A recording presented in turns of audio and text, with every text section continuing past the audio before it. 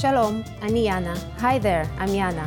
Welcome to HebrewPod101.com's עברית ב3 דקות, the fastest, easiest, and most fun way to learn Hebrew. In the last lesson, we learned how to introduce ourselves in Hebrew. In this lesson, we are going to learn how to use good manners as we thank people. אתם מוכנים? Are you ready? אז בואו נתחיל. So let's start. There are several ways to thank someone. Let's start with the easiest. It's just one word. תודה. תודה.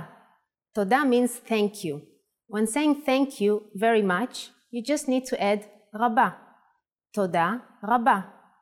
תודה רבה. רבה means a lot. So תודה רבה is like saying thank you very much. During the last lesson, we mentioned two ways of addressing someone, depending on his or her gender. תודה or תודה רבה can be used with anyone. But in case you want to personalize the greeting, there is another phrase you should use. If you want to thank a woman, you say תודה רבה לך. תודה רבה לך. Now, if you want to thank a man, you say תודה רבה לך. תודה רבה לך. Let's break this phrase down. לך means something like to you when you're talking to a woman.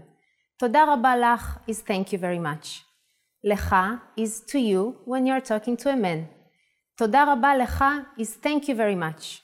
How do you answer? It's easy. There are two ways to answer. The first one is simple. You're welcome. בבקשה. בבקשה. It's the simplest way to answer. But it is more polite to say אין בעד מה.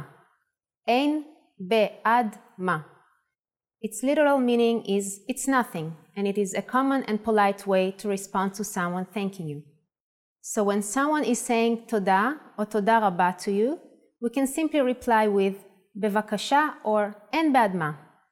Now it's time for Yana's insights. If you're not sure about whether to use תודה רבה לך or תודה רבה לך, keeping it simple is always your safest bet. תודה can be used with just about anyone, anywhere, and anytime.